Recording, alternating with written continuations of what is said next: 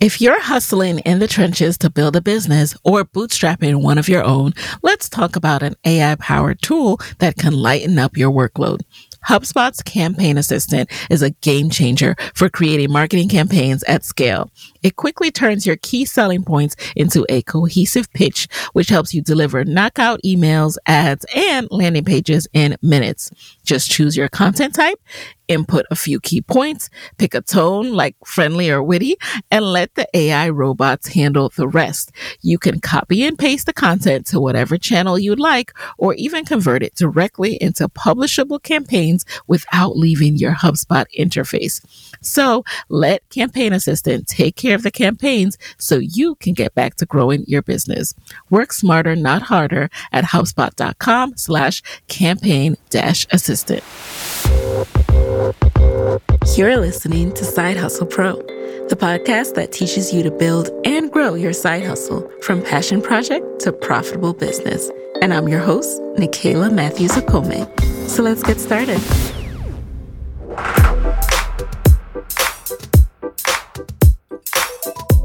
Hey, friends. Welcome back to the show. Today in the guest chair, I have Azhelle Wade. Azhelle spent the past 12 plus years working for companies like Toys R Us, Party City, and Madame Alexander, just to name a few. She has climbed up and across the ladder in the toy world, starting out as a designer, later gaining 3 toy patents, and eventually becoming a VP at a toy company. But after building and mentoring a diverse and talented team towards success, she had the vision to do the same with newcomers to the toy industry. With that thought, Azhelle combined her industry knowledge, inspirational mantras, and extra passionate toy talks to create the now highly rated toy podcast, Making It in the Toy Industry.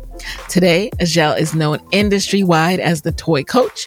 She joyfully works as a consultant for popular IPs and toy companies of all sizes, and her online course, Toy Creators Academy, empowers newbies in the toy industry with step-by-step guidance, downloadable worksheets, and group coaching.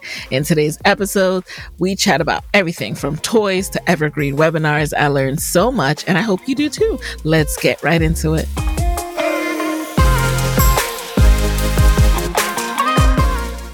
Okay. Azhelle, welcome to the guest chair. Thank you for having me, Nicaila. I'm excited. I'm excited to talk with you. You have such an interesting background. I mean, I've never met a toy coach. I didn't even know it existed. So take us back. I understand that you actually went to college to study, was it toy making? Toy design. Toy design. How did you even know this major existed, and what made you gravitate to that?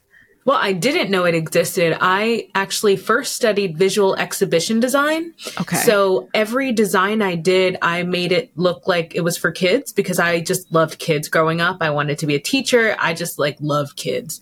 So I remember once I designed this exhibit for the Science Museum. It was a school project. Yeah. And it looked like a giant twister. It's like a big white tent where you would come in and you'd put your hand on places and lights would shine different twister colors all over the tent.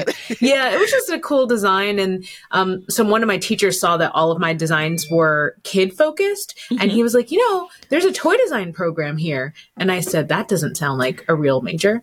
And he said, no, it's a real thing. You can have a good career. They make good money there. And I was like, I don't believe you. So I looked it up and I met the person who founded the program, and she took a liking to me, and I just worked really hard to get accepted. And then I got in. What was your plan for that program? What did you want to do after? I mean, I really didn't know. I thought the idea of being a toy designer was cool, but I always have had a lot of imposter syndrome. So I was like, I can't get there. And then once I got in the program, everybody was so talented. I mean, they were so talented. And I hoped that one day I would work for a big toy company and have a big job designing toys and developing toys, but I didn't think it was really going to happen because I just felt like everyone was so much better than me at the time. Oh, no. Yeah. When did you snap out of that? I know you have to because of how fabulous, how, bomb you are today. You're just so amazing doing all of this. I know you had to snap out of that. What did it take?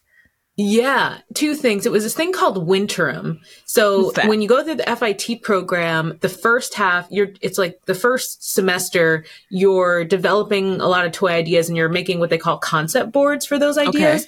And then after the whole first semester, they have this thing called Winterim, where everybody else is home for the holidays and you go back to school for for weeks and you redo all of the work that you did in the first semester. What? Yeah, it's a very tumultuous time. That's when a lot of people leave the program. That's when a lot of people get kicked out. Like it's a whole thing.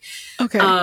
That Wintrum was really where I got to just hyper focus on my ability to draw my ideas, because I couldn't illustrate what I wanted to make. And I remember the first drawing that I did where I was like, oh my gosh, this is like really good. I was like, this looks like a character and he's cute. And I was so proud of myself. And I was like, I can do this. Like, I don't know how I got here, but I can do this. So ever since that one drawing, and it wasn't even that good of a toy idea, but the drawing was so good.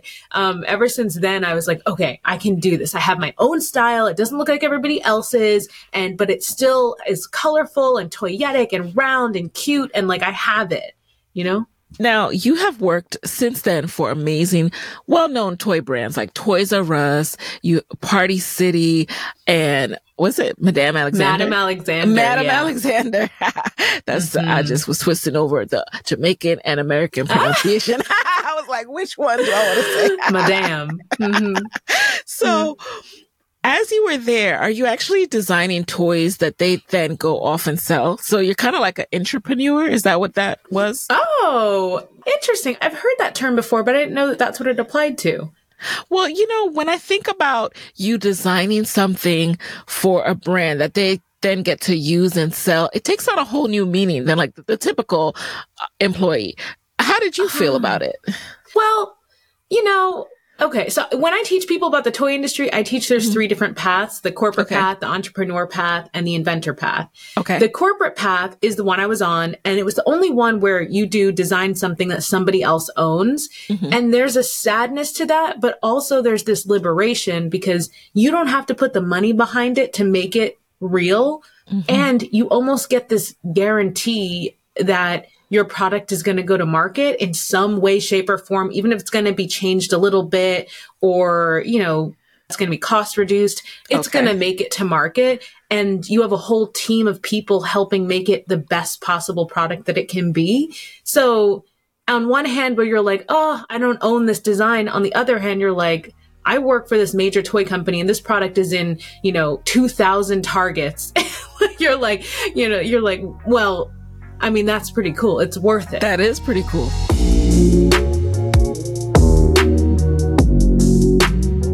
What are the two other paths? Can you tell us a little bit more about those? Yeah, so the toy inventor path is one where you are an independent and you're developing product ideas to sell the ideas. So that path is all about licensing. So toy inventors meet with companies like Mattel and Hasbro and Spin Master, and they pitch them ideas for licensing. Then Hasbro, Spin Master, Mattel will develop the idea and give the inventor a portion of the wholesale sales.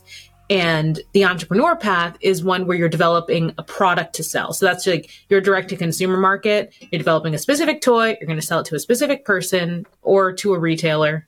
Got it. That was really insightful. I did not know about these different pathways. I think when I think about toy companies, the naive part of me just would think there's just a Mattel guy.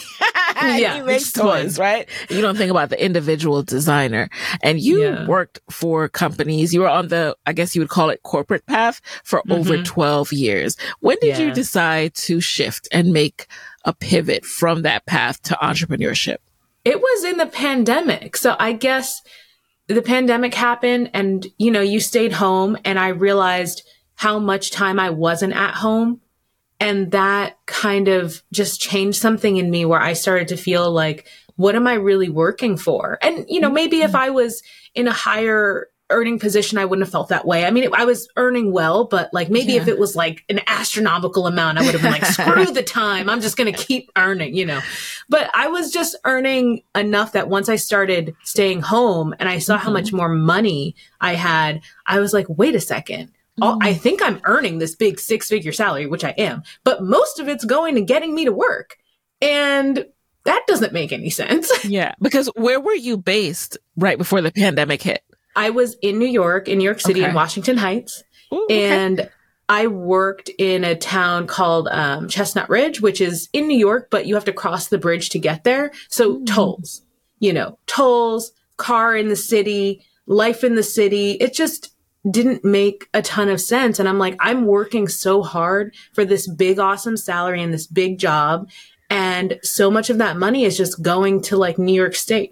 Why? So I remember thinking like, okay, there's got to be a better way. I guess I could have gone to a job closer to my house. Maybe that would have been a better plan. But I just remember thinking there's got to be a better way. Maybe there's something else I can do. And people started reaching out to me, asking me if I could help them with their toys because of my podcast.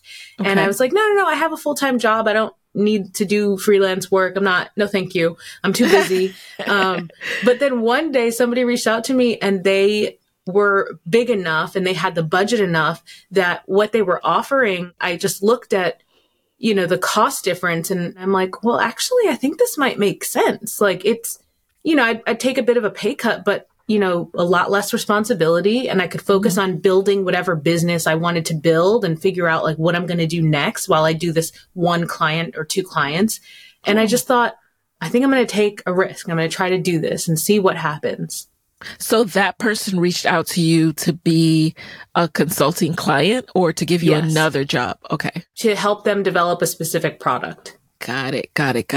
And at that point, had you dabbled at all in any kind of side work? You mentioned the podcast. So how long had you been doing the podcast at that point? So I had started the podcast in January and I'd left my job in July. The podcast, I'd run it by my boss to make sure, everything would be okay. That I'm doing a podcast about the toy industry. And he's like, yeah, just don't, let out any of our secrets. And I was like, don't worry. It's all about my perception and how I do the toy industry. So I had the podcast January and I left in July, and it just gave me this vision for if I was building an audience and people were starting to know who I was, and opportunities just kind of opened up. And I felt like I wasn't going to be able to really explore them if I was tied down to a job, especially in the midst of a pandemic, because then you had to relearn how to be a leader when no one was in person. That just took a lot. Like there was no way I'd be able to build a business like this and figure that out at the same time. That's really interesting. I'm also wondering if you felt that it would be hard to not have a conflict of interest now that people were coming to you to make their own toys and you work at a toy producer. Well, I would just tell them, no, I have a full-time job. I can't work with you. And then I would direct them to my friends that were freelancers. So I'd be like, no, I can't help you, but here's this safety consultant or here's this product developer. And I would just connect people all the time because I didn't want to do that. That's not my goal.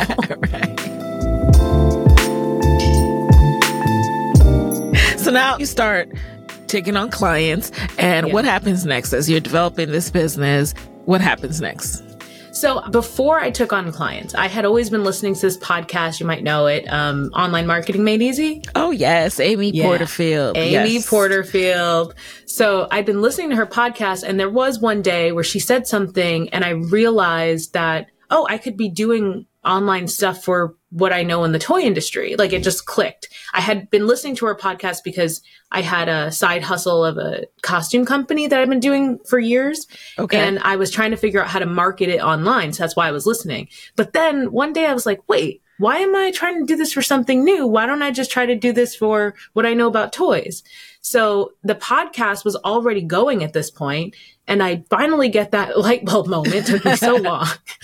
And then to connect those dots. Yeah. Like I just didn't see myself as that way or that person. And then, when that happened, it changed my mind. So once I got the clients, I knew that I was going to build an education company and that this was going to kind of be my starting point so that I could keep things going, just pay my bills, and then build that company in the background. I can totally relate to that, starting the podcast. And while you're like, let me explore what business do I want to do? And it's like, duh, the podcast. Right. You're like, what? Is taking you someplace. Like, pay attention. Who is your target audience for that podcast? It was people who want to invent toys and either license them or sell them and didn't know where to start. So it's people outside of the toy industry. Okay, got it. And we had a guest on this podcast recently, the creator of I think you might have seen her. Afro Unicorn? Afro Unicorn. So we learned here in Side Hustle Pro World more about the whole licensing space, but I'm sure you just have this wealth of information across the board about toys. And I can imagine that when you see someone talking about what you need to know, like people just gravitate to you, I'm sure. It's funny because I think in the early days of my business, it was a lot easier for me to do a live and say, we're going to talk about this. And I would just start talking. And I think as I go... Did it start out as lives or like planned, scripted or, outlined episodes? No. They were, well, my episodes. Oh, I'm not even talking about my episodes. My episodes were scripted because I was like... I am type A. I want it to be perfect. So I recorded my first episode like 20 times. Like I was a little bit neurotic. So oh my gosh. I wanted it to be perfect. And yes. Then like 12 people listened, but it's okay. But now it's one of my most listened episodes. Exactly. But back then, like literally somewhere. 12 people. Yeah, It was embarrassing. But I remember early on, like I would have Instagram lives just to, connect with the audience. And I would be like, yeah, we're just going to talk about this, like a 101 question about the toy industry. And these days, I find myself saying, what should I talk about? What should I talk about? And I almost forget that there are new people coming in every day that need me to just talk about the 101. I don't have to keep going up. Like my audience is the new people, but also the people who haven't quite figured everything out yet. So you're either new or you're in your first like 5 years and you're still figuring it out. And that's the people that I can help the most. Yes. That's such an important reminder for me as well, because even the 101 stuff, things change, new tools come up, shortcuts, better ways to do things. Now we have AI, like everything is shifting how you do those 101 steps. So just constantly, supporting people in that level is not a bad thing. Yeah.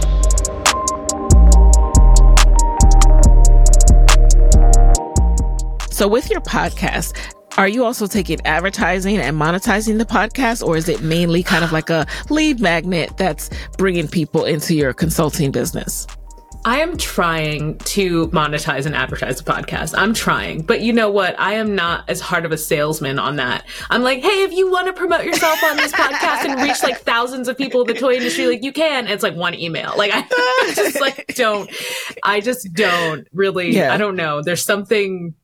I don't know. I get a little nervous about it, but I do have sponsors. Like Hasbro's been a sponsor. PSI's been a sponsor. Yeah. So I've had sponsors, but it's not every week. So you'll hear me on my podcast say, this is a weekly podcast brought to you by thetoycoach.com. And if I ever say someone else's name, then that means I have a sponsor.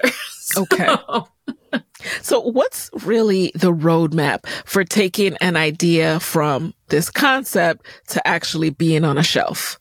Yeah. So in my program, I outline this as not 9 modules, and it's this, the roadmap is the same. So step 1, you want to do your market research, identify the market, understand the market. What are things currently selling for whatever category you think you want to innovate? Then step 2 is really refining your idea. Because once you do that research, you're going to probably say, oh, I thought that I could make this plush like $69.99. And I'm seeing that all of the plush available are $49.99. So I need to revise this idea, reduce from features, maybe make it smaller, figure something out to make it more affordable, right? Step 3 is figuring out your toy path. So inventor, entrepreneur, corporate, understanding what all those mean financially and time investment wise. So you can choose the best path for you right now. And then step 4 is branding. So regardless of what path you're picking, you either have to brand your inventor studio, brand your toy brand, or brand yourself to get a job in corporate. And step 5 is all about developing the product. So this is like the process, like sketching, hiring a freelancer or working with someone in another department if it's corporate, and it goes all the way to the sample creation and the product development. So that whole process.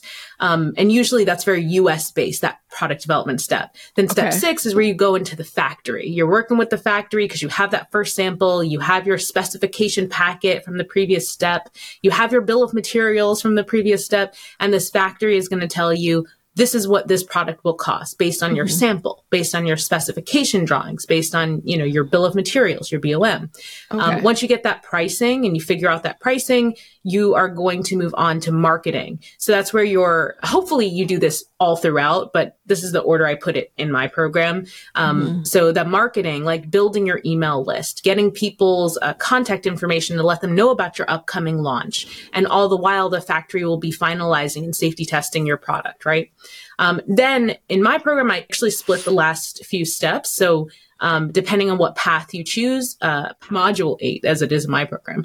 But the next step could be for the inventors. So that's where you have to learn about licensing. Like, what is toy licensing? How do I start doing it? Building your toy company contact list. What do you say when you reach out to them? Preparing your pitch materials for the product that you create when you do reach out to those toy companies. And then alternatively, if you're going the entrepreneur path and you're selling that product, you want to prepare your pitch materials for a toy trade show. Choose a toy trade show to attend, and start preparing your product to sell wholesale. So you need to get inventory. That's like a quick, rough overview of the process. The Product Boss, hosted by Jacqueline Snyder and Mina Kunlo-Sisep, is brought to you by the HubSpot Podcast Network, the audio destination for business professionals. Take your physical product sales and strategy to the next level to create your dream life with hosts Jacqueline Snyder and Mina Kunlo-Sisep as they deliver a workshop-style strategy hour of social media and marketing strategies so you can up-level as the boss of your business. So I have an episode for you guys to check out. It's called Save Money by Eliminating Excess Packaging. If you are someone who is getting ready to create a product and you are thinking of doing all this packaging, you need to listen to this episode. Listen to The Product Boss wherever you get your podcasts. If you're a small business owner, this is for you. Running a business is just plain hard. Endless to-do lists, employees to take care of, and your ever-present bottom line. So first of all, kudos to you for staying on top of it. And now I want to tell you about Gusto. Gusto builds an easier and more affordable way to manage payroll, benefits, and more. They help over 300,000 businesses by taking the pain out of tasks like automated payroll tax filing, direct deposit, health insurance administration, 401k, onboarding tools, you name it. Gusto makes it easy. And they really care about the small business owners they work with. Their support team is attentive and helpful. And since money can be tight sometimes, you'll even get 3 months free. Just go to gusto.com/SHP and start setting up your business today. You'll see what I mean when I say easy. Again, that's 3 months of free payroll at gusto.com/SHP.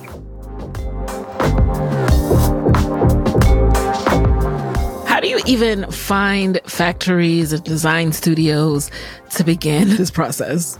Well, I mean, you joined Toy Creators Academy, but but no, a lot of people can be found on LinkedIn these days. Like, so many people can be found on LinkedIn. All you need is one connection in the toy industry, and then you'll start to see like who everybody's connected to. Like, there are factories that I've identified because of people I'm connected to in Mattel, because I can see who they're connected to. And then those factories list on LinkedIn, like what kind of products they do. Now, the important thing is you need to vet the factories and vet the freelancers you're working with. So just knowing like things to ask them, how many years they've been open, what certifications do they have when you're talking to factories, and freelancers, like will they sign your work for hire agreement? How long will it take for them to deliver the product? And freelancers, just choosing the right freelancer based on what you're going to create. Don't choose someone who does play sets to design your plush. That's really important. I love the fact that you are an example of what I love so much about podcasting and why I encourage so many people to consider starting one. Now, it's not for everyone, but it is such a powerful platform. If there's something that you want to be hired for, is there's something that you want to be known for, you need to start letting people know what you do and showing them that you have this knowledge by getting up there and doing your episodes each and every week or whichever cadence works for you, because that's how they can vet you. Now, when you search for the toy coach, when people search your name, like so much information comes up. And I mean, who are you going to go with? Someone who just has a website who says, hey, I can do all this, or someone who you can listen to them talk about it. You can vet for yourself. Hey, I like what she's saying. I like her knowledge base. I like, she sounds like she knows what she's doing. Now let me go and really test out my assumption. But it is way easier to get hired, especially if you're doing a consulting or client-based business. So I love that you show that with the steps that you've taken since leaving corporate. So Are you also developing your own toys? I'm not right now. So I find it to be a little bit of a conflict of interest because I work with so many students and they tell me all of their ideas. I have to try very hard to, I want to nurture their ideas and I don't want to be influenced in the creation of something of my own. That's very good of you, because I know that does get dicey and anyone can be like, hey, I gave you that idea. Yeah. It's really, I can see how that could be a conflict of interest. Well, there aren't many people that understand the toy industry that coach that aren't developing their own products. So I think the benefit of working with me is that I have patents, I am an inventor, but I'm not currently developing anything in the toy industry on my own right now. So that you can feel, I'm in this for you. It's not like I'm also looking and saying like, oh, I want to develop that idea. I've partnered with students on ideas, but like if they already had an idea and I'm like, let me help you and let's partner on this, but I'm not out for myself, which I think makes a huge difference in how they learn and how they can feel comfortable sharing with me. That is really, really thoughtful of you, but also very smart, because you're right. I didn't think about that. But if you are developing something and you're going to someone who's also developing things, you can get a little nervous. Like, hey, is this person going to, steal my ideas, or how's this going to work? So I'm so glad you shared that. I have ideas for like toy coach adult things, like desktop things, like that would motivate you as a toy developer. So maybe those things one day, those like adult desk toys. I'm curious to know more about the patents that you have. Can you share what those are for and how did that process work? So this actually happened at my very first toy job. I was part of the new product development team, and my whole job was to come up with ways that we could innovate a certain category. So the CMO would come up to me and say, hey, this brand is doing something in this category and they have like 4 feet of space at Walmart. We need to steal their space. And I'd be like, okay, yeah, let me work on that. And I would just come up with things to compete with other toy companies. So one of my first inventions was called zip screens. And it was like, screen printing is normally like you have a paint tube and you have a screen that you have to like snap into place and you have to squeeze the paint over. And then there's this giant squeegee that you have to squeeze the paint across the screen and all that. So I worked with my team and we developed a one-time use screen printing packet where the squeegee was actually built into the packet. So you would tear open the packet and then just squeegee right from the packet. And the screen itself was like a peel and stick. So you would just stick the screen onto the clothing and you would just squeegee, and then you would throw the squeegee and the paint away because it was a one-time use.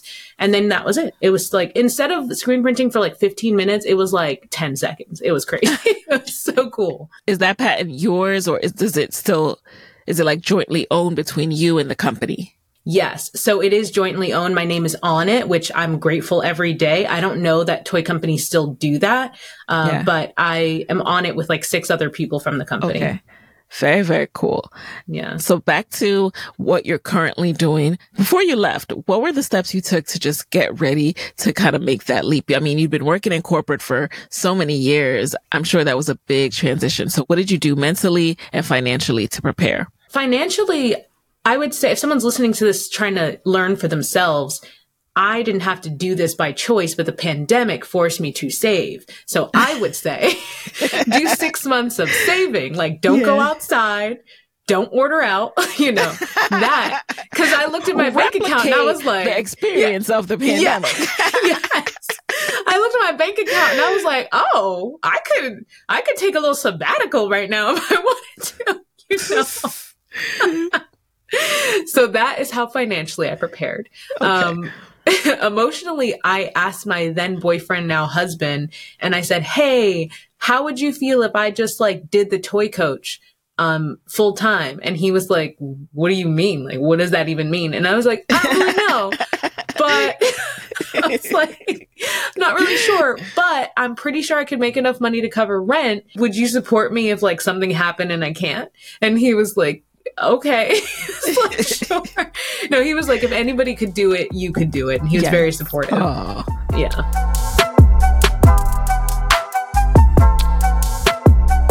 And how has it been since? I mean, there are ebbs and flows in business. A lot of people were saving during the pandemic. They had a lot more money to invest in stuff and they've scaled back. So how has business been for you? Girl, it's been a roller coaster. I said this on Amy's podcast too. It's a roller coaster. Yes.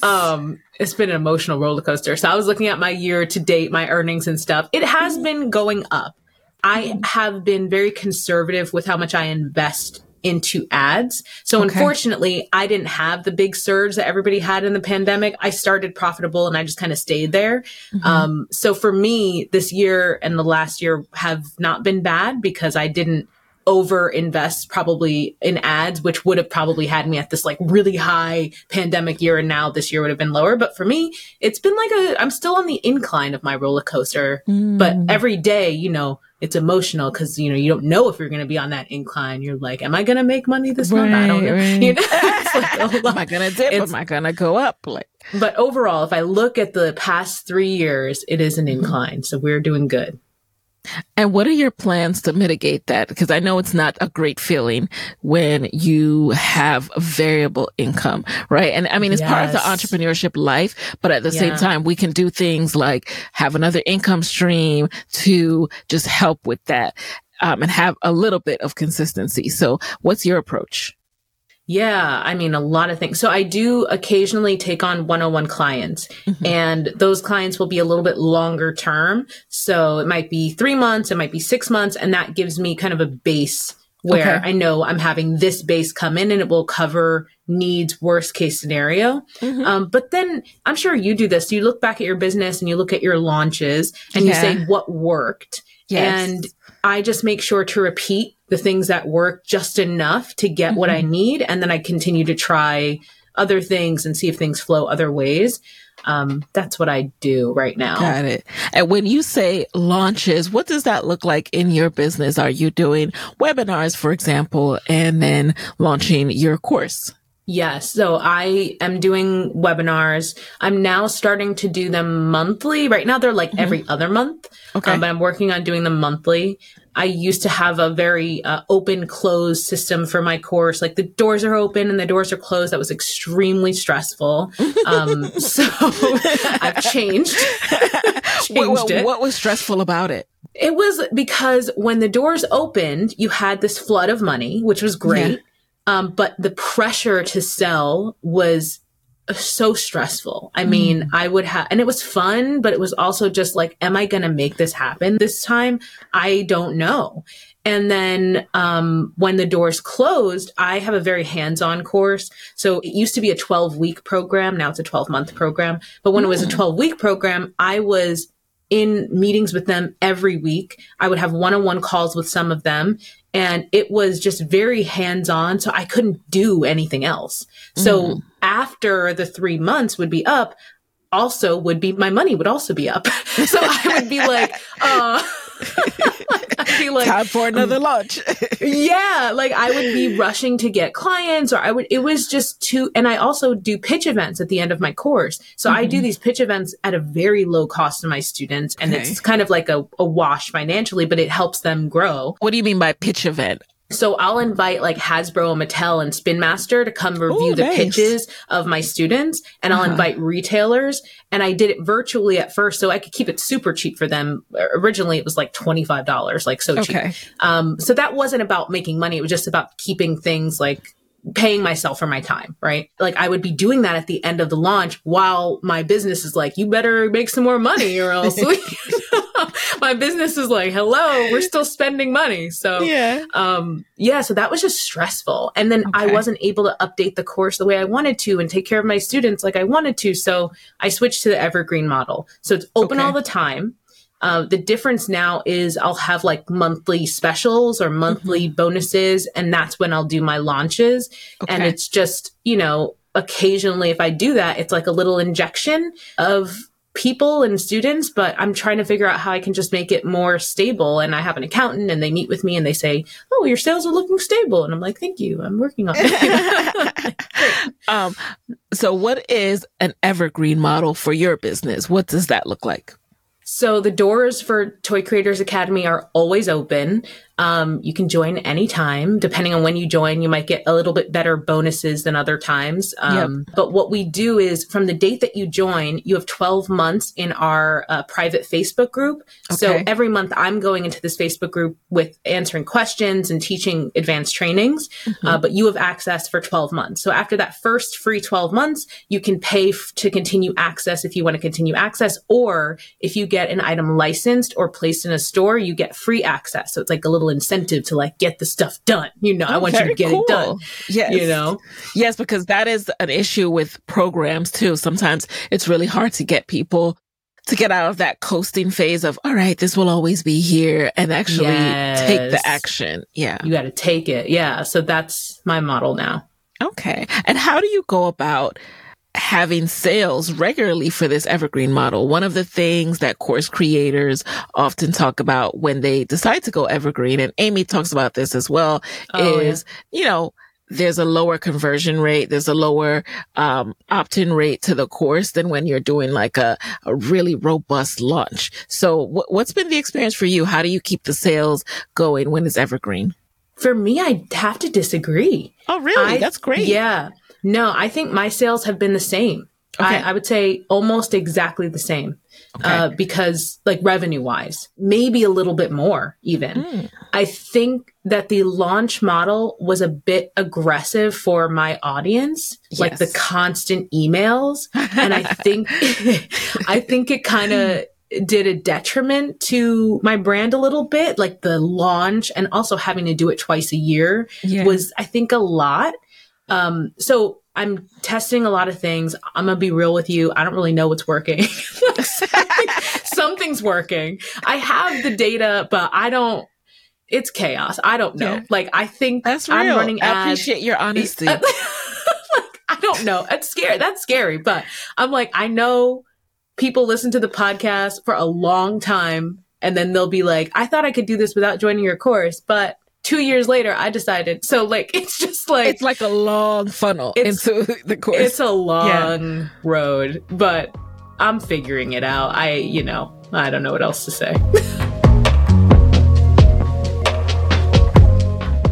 So other than the podcast, are you creating content on Instagram or TikTok, and through that content, inviting people into your world, and then that is what helps them convert? Like, do you do a follow-up email sequence? Because I'm genuinely curious for myself, because I'm getting ready to go evergreen with my course. Oh, yeah. And so, I'm thinking through, like, what do I want to do to consistently remind people, like, hey, I have this course, I have this podcast course, I have this Instagram course, I have, Yeah, I would say I definitely think seasonal like webinars are the way to go. I won't want to say launch because it's not a launch, but a seasonal or a topical webinar a month is a great, like, so AI, I'm doing one this month about AI, just something that people are talking about right now that they want to hear about from you, and get them in one room and essentially do a little mini launch. And you can even turn it into a podcast episode later. So you have this content, right?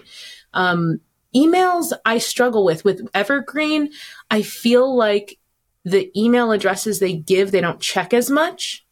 So that's an interesting observation. And what's interesting is the people that join in Evergreen tend to almost already know they want to join before they get into the funnel. Because I see them join the funnel and they join like in the masterclass, like they join immediately. And I'm like, you've known this. You know that you knew about this. This isn't new to you. Yeah. They're aware of you. They've listened to some episodes. So again, why the podcast can be helpful. But the podcast also, just to, put that disclaimer out there. Yeah. Is helpful for getting your message across, but it should not be a salesy thing. Like, you are providing value. You got to provide value. You got to provide some value. I agree. We should provide value 100%. But I got to say, let me tell you what I've learned right now. Okay. I'm open to learning. Girl, yes. I learned I give away too much in my podcast. I'm not going to give away less. I'm not, because it'll be, I want it to be useful. Mm-hmm. But I need to talk about myself and my students' successes more. I realize in the podcast. I can relate to that. Yep. Right. Because what I have people emailing me and they're saying, oh, Azhelle, I contacted that retailer that you told me I should contact in your latest podcast episode, and they're taking in my product. And I just want to know, after I talked to them, they said I should join your course. Can you tell me more about your course? And I'm like, you already know about my course. You need to stop. I'm like, I know you know. No, maybe they skipped over that part. They didn't. No, they didn't. And because I met this one in person and I told him about it. So no, but this happens all the time. You give so much in your podcast, but not enough of explaining why the course is valuable. Yeah. So I'm now experimenting with, when I'm in the podcast, within the content itself, I'm saying, people in Toy Creators Academy know that I teach this and that. If you want to join, go here. So this interjecting of talking about your course in the middle of all your content, I think is going to be a game changer for me. So people join. Yes, that's true. You are not alone in feeling like sometimes you either may forget or just don't find it comfortable to consistently talk about how you can help people, what they can buy from you, where they can go to learn from you. And what I'm continually learning is every time you feel like you're talking too much, you're probably not. You probably need to up it 1,000% more. Yes. It's hard though. It's hard. Listen, you're preaching to the choir. It just sometimes it just feels like, don't you guys know this? I said it back in March. They don't.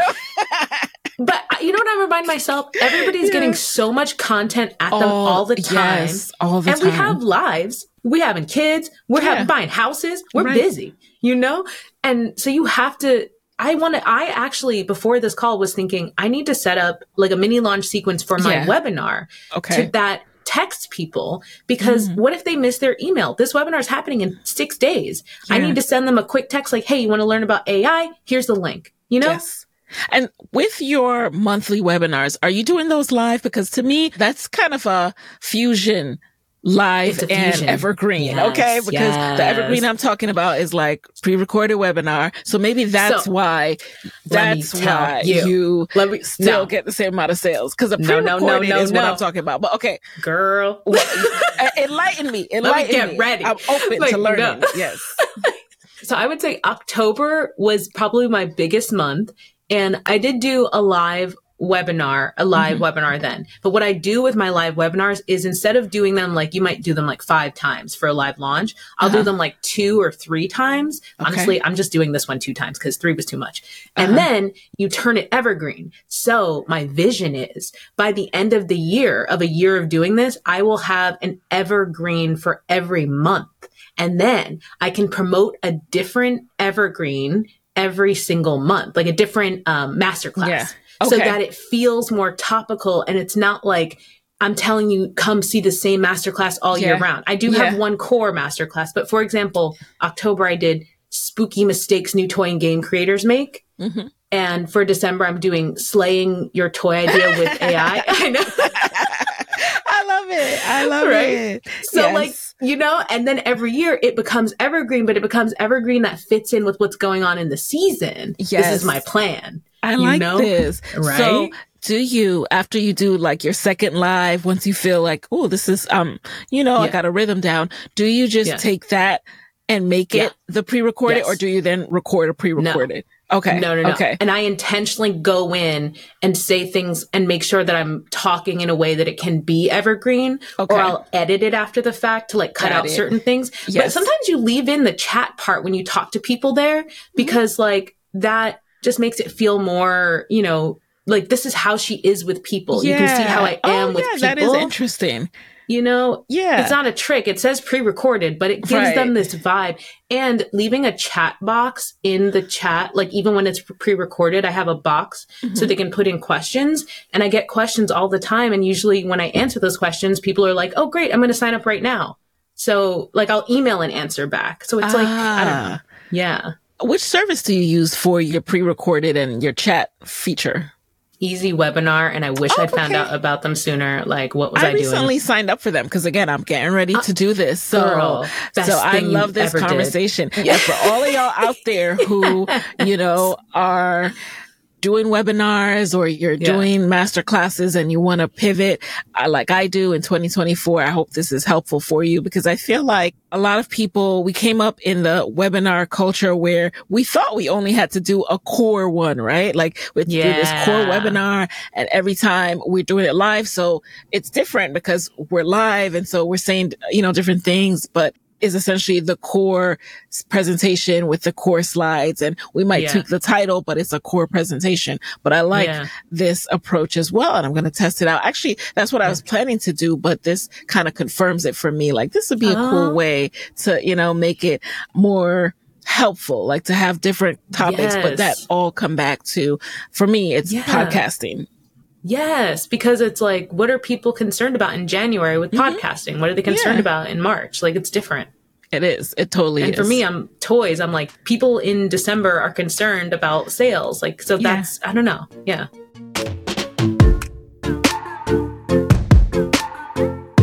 Love it. Love it. So I hope you guys are finding this helpful. I know I am. And, this year, it's all about, like, it's almost kind of like I'm having a free, I don't know what to call it, but I love being able to learn and show you guys that I'm learning in real time. Like, I never stop learning, and I don't bring people on because I'm some like expert in anything. I am genuinely interested in their path, and there's something I can take and you can take from every one of our guests that can help you in your business. Same. Me too. So before we jump into the lightning round, yeah, I know, right? Time has flown because this is so interesting, but I know you encourage your students to focus on getting their items placed in, their toys placed in like the local mom and pop store first versus going right after trying to get into Target. That? You told me that. Oh, I did. I don't even. Oh my gosh, I did. Okay. I'm a mess. All right. Anyway.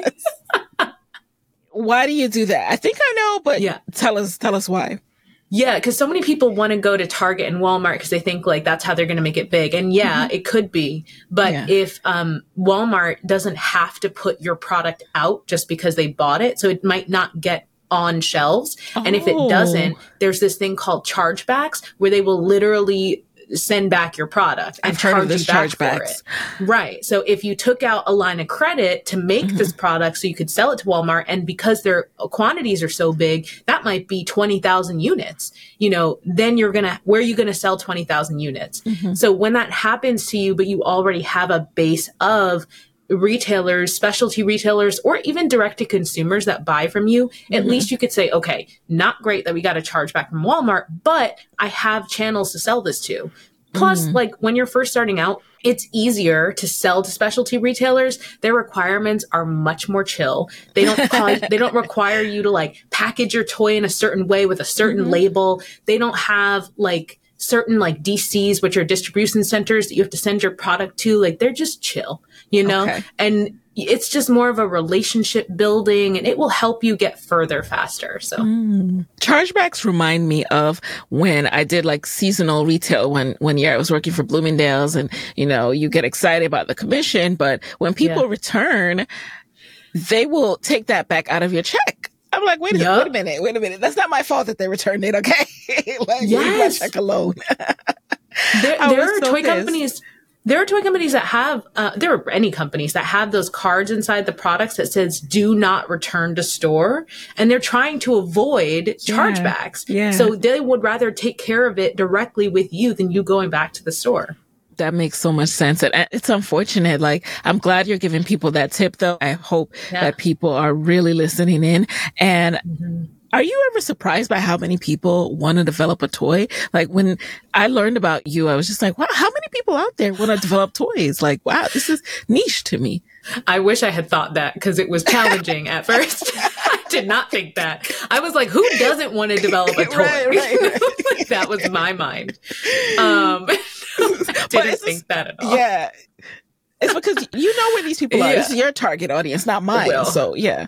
I mean, I'm trying. But no, I didn't think that at all. I actually was surprised at how challenging it is to find these people early because like people usually come to me when they're 2 years in, they've already made these mistakes and they're trying to fix them, which sucks because financially I'm like, listen, this is what my program costs. And I know you've already spent a lot of money, but if you don't want to waste another $5,000, $10,000, you need this process. And you could pay a consultant and learn all this stuff. It's going to cost you thousands and thousands to learn everything in this program. So, or you could keep spending money marketing just a product with a bad strategy or, bad development, and it not go anywhere. And you're wondering why it's not going anywhere. Yeah. And the toy industry, I just have to say, is so much relationships. Unfortunately, it's so almost like it's a niche. It's like a little clique. So you need to get in the clique if you want to be in the stores. You got to come to our trade shows. You got to get into the community. You got to know people. And that is a part of what my program helps with. And the second thing that I think about when I think about, all right, who's developing toys? What are they thinking? I'm wondering do people come to you very internally focused, like they are developing toys that they always wanted, or they come up with an idea and they're like, oh, everyone will want this. Not doing any kind of, landscape research or anything.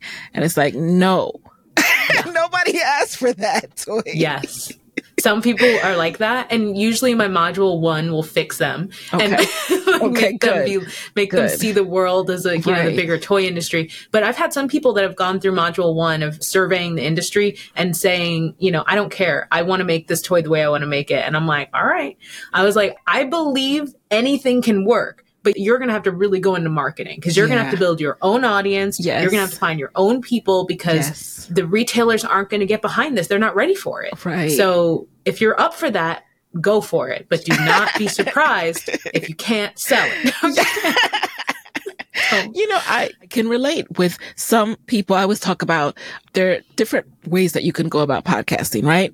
One of the hardest ways is to just make a show about something you want to talk about with a name that means something to you that no one else understands. I mean, you can launch it. It's going to be really hard because you're always going to have to explain to people like, hey, this is my podcast. It's called this because it means this. You get it? You get it? Like, no, we don't get it. I think about that. We don't get it. I feel like I got so lucky when I came up with the idea for my podcast, inspired by people. I'm sure you teach people to do the research. So it was inspired by research. But the name my husband came up with. And he was like, I don't know, why don't you call it Making It in the Toy Industry? And I was like, oh my God, that's brilliant. It's so that's straightforward. The exact kind of title that I love. Like, you know exactly what it's about. Like, why must so many people fight me on this? I don't know. It's SEO. It's SEO. What are people searching? That's what your podcast name is. And maybe they don't search that exact phrase, but the different parts of the phrase are what they're searching for. So, anywho, all right. We're going to transition into the lightning round. But before I do, one last thing for real this time. Have you ever thought about doing business to business consulting work? Yes. And if anybody listening wants to help me do that, yes. I think you should. Yeah. And I've had a couple of toy store owners on the podcast as well. So I don't even know what it could look like. Again, I'm not in this industry, but I know that B2C is hard, right? Like you have to, I mean, B2B is hard as well too, but it just feels like, as we talked about, finding those people who want to develop a toy can be hard. Whereas finding a business that's sole purpose is to bring toys to market, or, they really need an eye of finding the right creators, being able to say, that's going to be a great product or character to license. Like that eye that you have, that knowledge that you have, don't discount it. And like, I don't know where you go from there, but that's what I'm visualizing for you. I don't know if you were part of Amy's school, but you learn a way to sell. Uh-huh. And that way to sell is D2C. I don't know the way to sell B2B. So I think I do the initial pitch. I do a follow-up and then I'm like, okay, I guess they don't want it. You know? So then that's like, that's where I'm at. So my experience with B2B is really with getting sponsorships and brand partnerships. When I used to do it, now I have a brand manager, but I used to, go out there and do that, all of that whole cycle of getting sponsors on the show myself. And then of course, D2C, like you call it, or B2C. Yeah. Going directly to the consumer, directly to like each individual person. I also do with my courses. So I see both ways. And I think that the world that we're currently in with online marketing made easy. And, a lot of what we see is so hyper focused on that. My recent guest, Kimberly Brown, and I talked about this. It's important to step back sometimes and say, hey, is this the right move for my business? Like, I know everyone else is doing it right now, but it's exhausting. It's time consuming. And sometimes the ROI is not what I want it to be. So just don't close your eyes to the other opportunities either, just because like this is so what's emphasized right now. Yeah, so true. I'm going to look through your podcast, see if I can find that episode. Yeah. It's literally, as we're recording this, it's the most recent episode. It's episode 381, I believe. Okay. Cause I'm losing track of numbers, but I know my guests. All right. So we're going to jump into the lightning round. You just answer the very first thing that comes to mind. Are you ready? Okay, I'm ready. All right. Here we go. All right. So what is a resource that has helped you in your business, not Google, that you can share with the Side Hustle Pro audience? Oh my gosh, Amy Porterfield. I'm sorry. Yes, Porterfield. Yes. I have to say it. DCA, Digital Course Academy. I mean, I have love to. Love it. Number 2, who is a Black woman entrepreneur, non-celebrity, who you would want to switch places with for a day, and why? Oh no, I said April Showers, but she is a celebrity. So a Black woman entrepreneur. We can count April. No, I have one. No, April is, well, they're all celebrities. Yeah. Okay. Let's count April. Yeah. What exactly about April's path would you want to learn about? She's just so unafraid to be herself, and she somehow finds people to just love that. And I struggle with that, So I just would love to just feel her skin, like when she's out there just being April, and I get that. Number 3, what is a non-negotiable part of your day? Oh, I was gonna say sleep. Then I was gonna say coffee. So I guess I should say sleep and coffee. As you were getting ready to respond, I felt that coming from you. I felt the energy. I was like, she's gonna say sleep. I do love sleep. It's so good. But you gotta let the brain rest and simmer and come up with new, fresh ideas. Mm-hmm. Number 4, what is a personal trait that has helped you significantly in business? Oh, I think my voice, for sure. Oh, why is that? That's unique. Yeah, I think my voice, it sounds very authoritative, and it sounds like a little sexy, but like not in like a raunchy way. Like it sounds intellectual. Like it just has this nice balance that I think makes people trust me, especially when they're listening on the podcast. I think my face kind of ruins it, but on the podcast, when they're just listening, I think they're like, oh yes. Don't say is it because your face is youthful, right? I think it's the youth and the blackness. I think it's the two. Girl, when I first launched my brand, I didn't put my face anywhere. And everybody was like supporting my brand. And then somebody found out it was me, and they were like, oh, I thought this was like a toy industry editorial. It's just Azhelle. And I was like, wow. Just Azhelle? Yeah. It's somebody who knows me personally. Oh. And yeah. Oh, well, they sound like a hater. Well, I think they're just old. Okay. All right. I'll save my comments. All right. Last question. Number 5. What's your parting advice for fellow side hustlers who want to be their own boss, but are worried about losing a steady paycheck? Oh, okay. have a budget, like have a very detailed budget for yourself and for your business. And then know that you're not going to make all the money you want right up front. Figure out like the minimum you can make, and then put yourself on a schedule to give yourself more money every, I don't know, like 3 months. That's something I think I should have done.